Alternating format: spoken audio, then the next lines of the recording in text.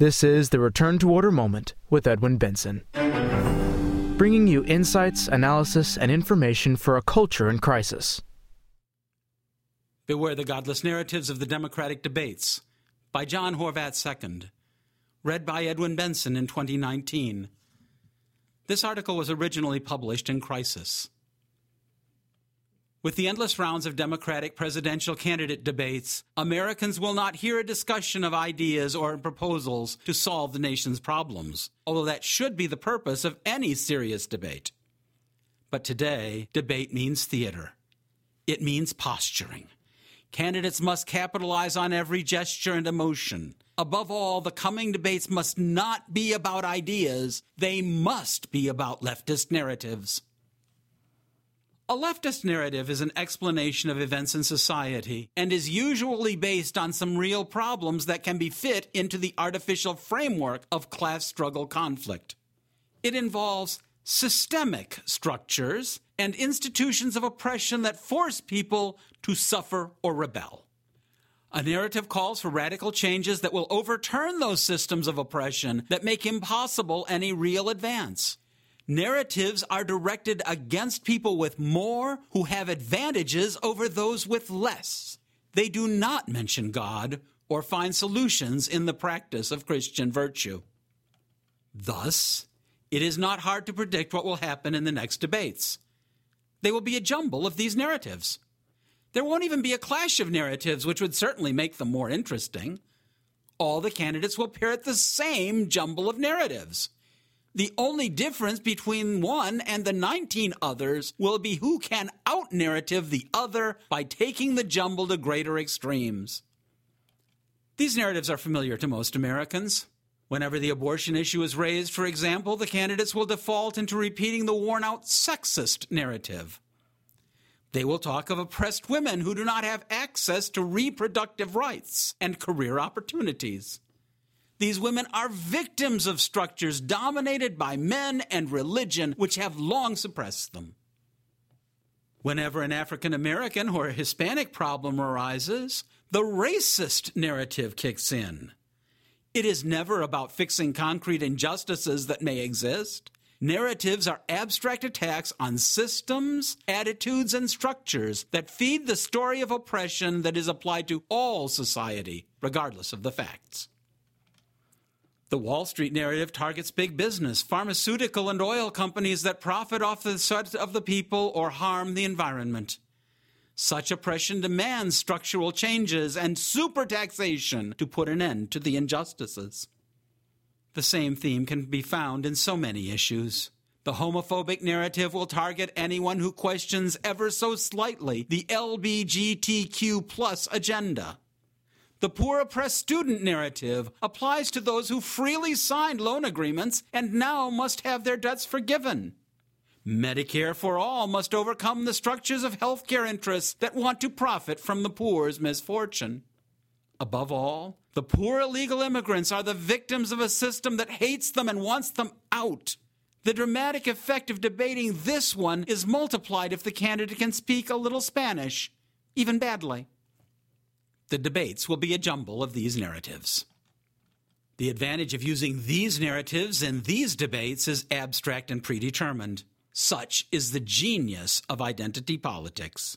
They put people in neat little compartments out of which neither oppressor nor oppressed can get out.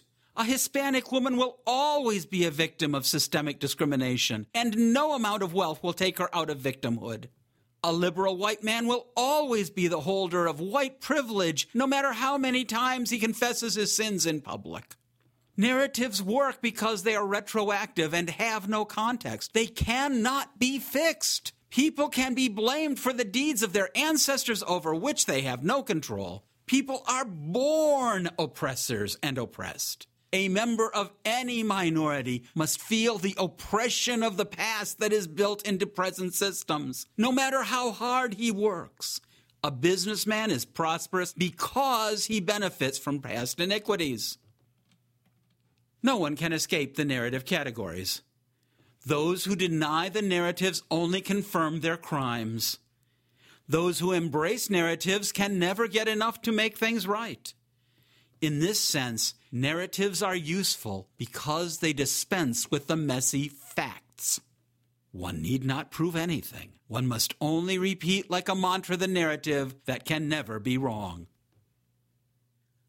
Liberals benefit from narratives because they save them from the work of organizing those whom they claim to represent.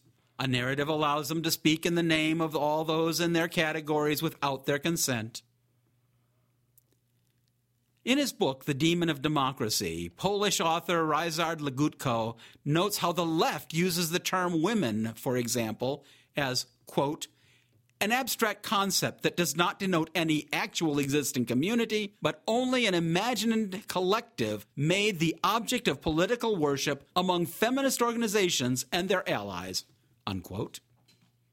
The left creates the feminist woman, bound together in an imaginary sisterhood that sets the standard of what a woman is supposed to be. Woe unto any real-life anti-abortion woman who dares challenge the stereotype. She risks being made into a non-woman. Likewise, the left can call upon non-existent communities that validate their narratives. It will call forth an abstract Hispanic community concocted outside the real world of most Hispanics. It will conjure up an LGBTQ plus community that does not physically exist, but is created by powerful lobby groups that promote its cause. Along with the non-existent communities, opposing groups can also be called forth to control both sides of the narratives. Thus, the debates will be full of references to unnamed populists, millionaires and billionaires, and special interest groups that are made to assume the role of oppressor. Thus, white supremacist groups, curiously not called communities, can be expanded to represent all those who support, for example, the rule of law and common sense immigration procedures. Judging from the New York Times editorials, these ineffectual fringe groups speak in the name of the overwhelming majority of American whites who, in reality, have no contact or sympathy whatever with them. Leftist narratives work especially in times of decadence and decay.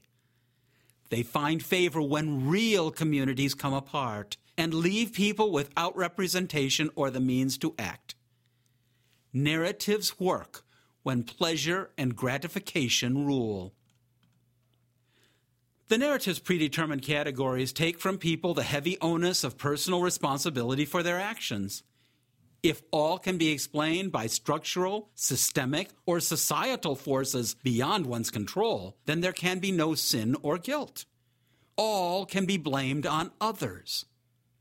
In predetermined systems, people have no free will. Things need not be based on reality. Indeed, the irrational desire to be liberated from the obligations attached to free will is nothing new. Superstition, esoteric philosophies, and fatalistic religions all form justifying narratives that enslave fallen humanity to unbridled passions and irresponsibility.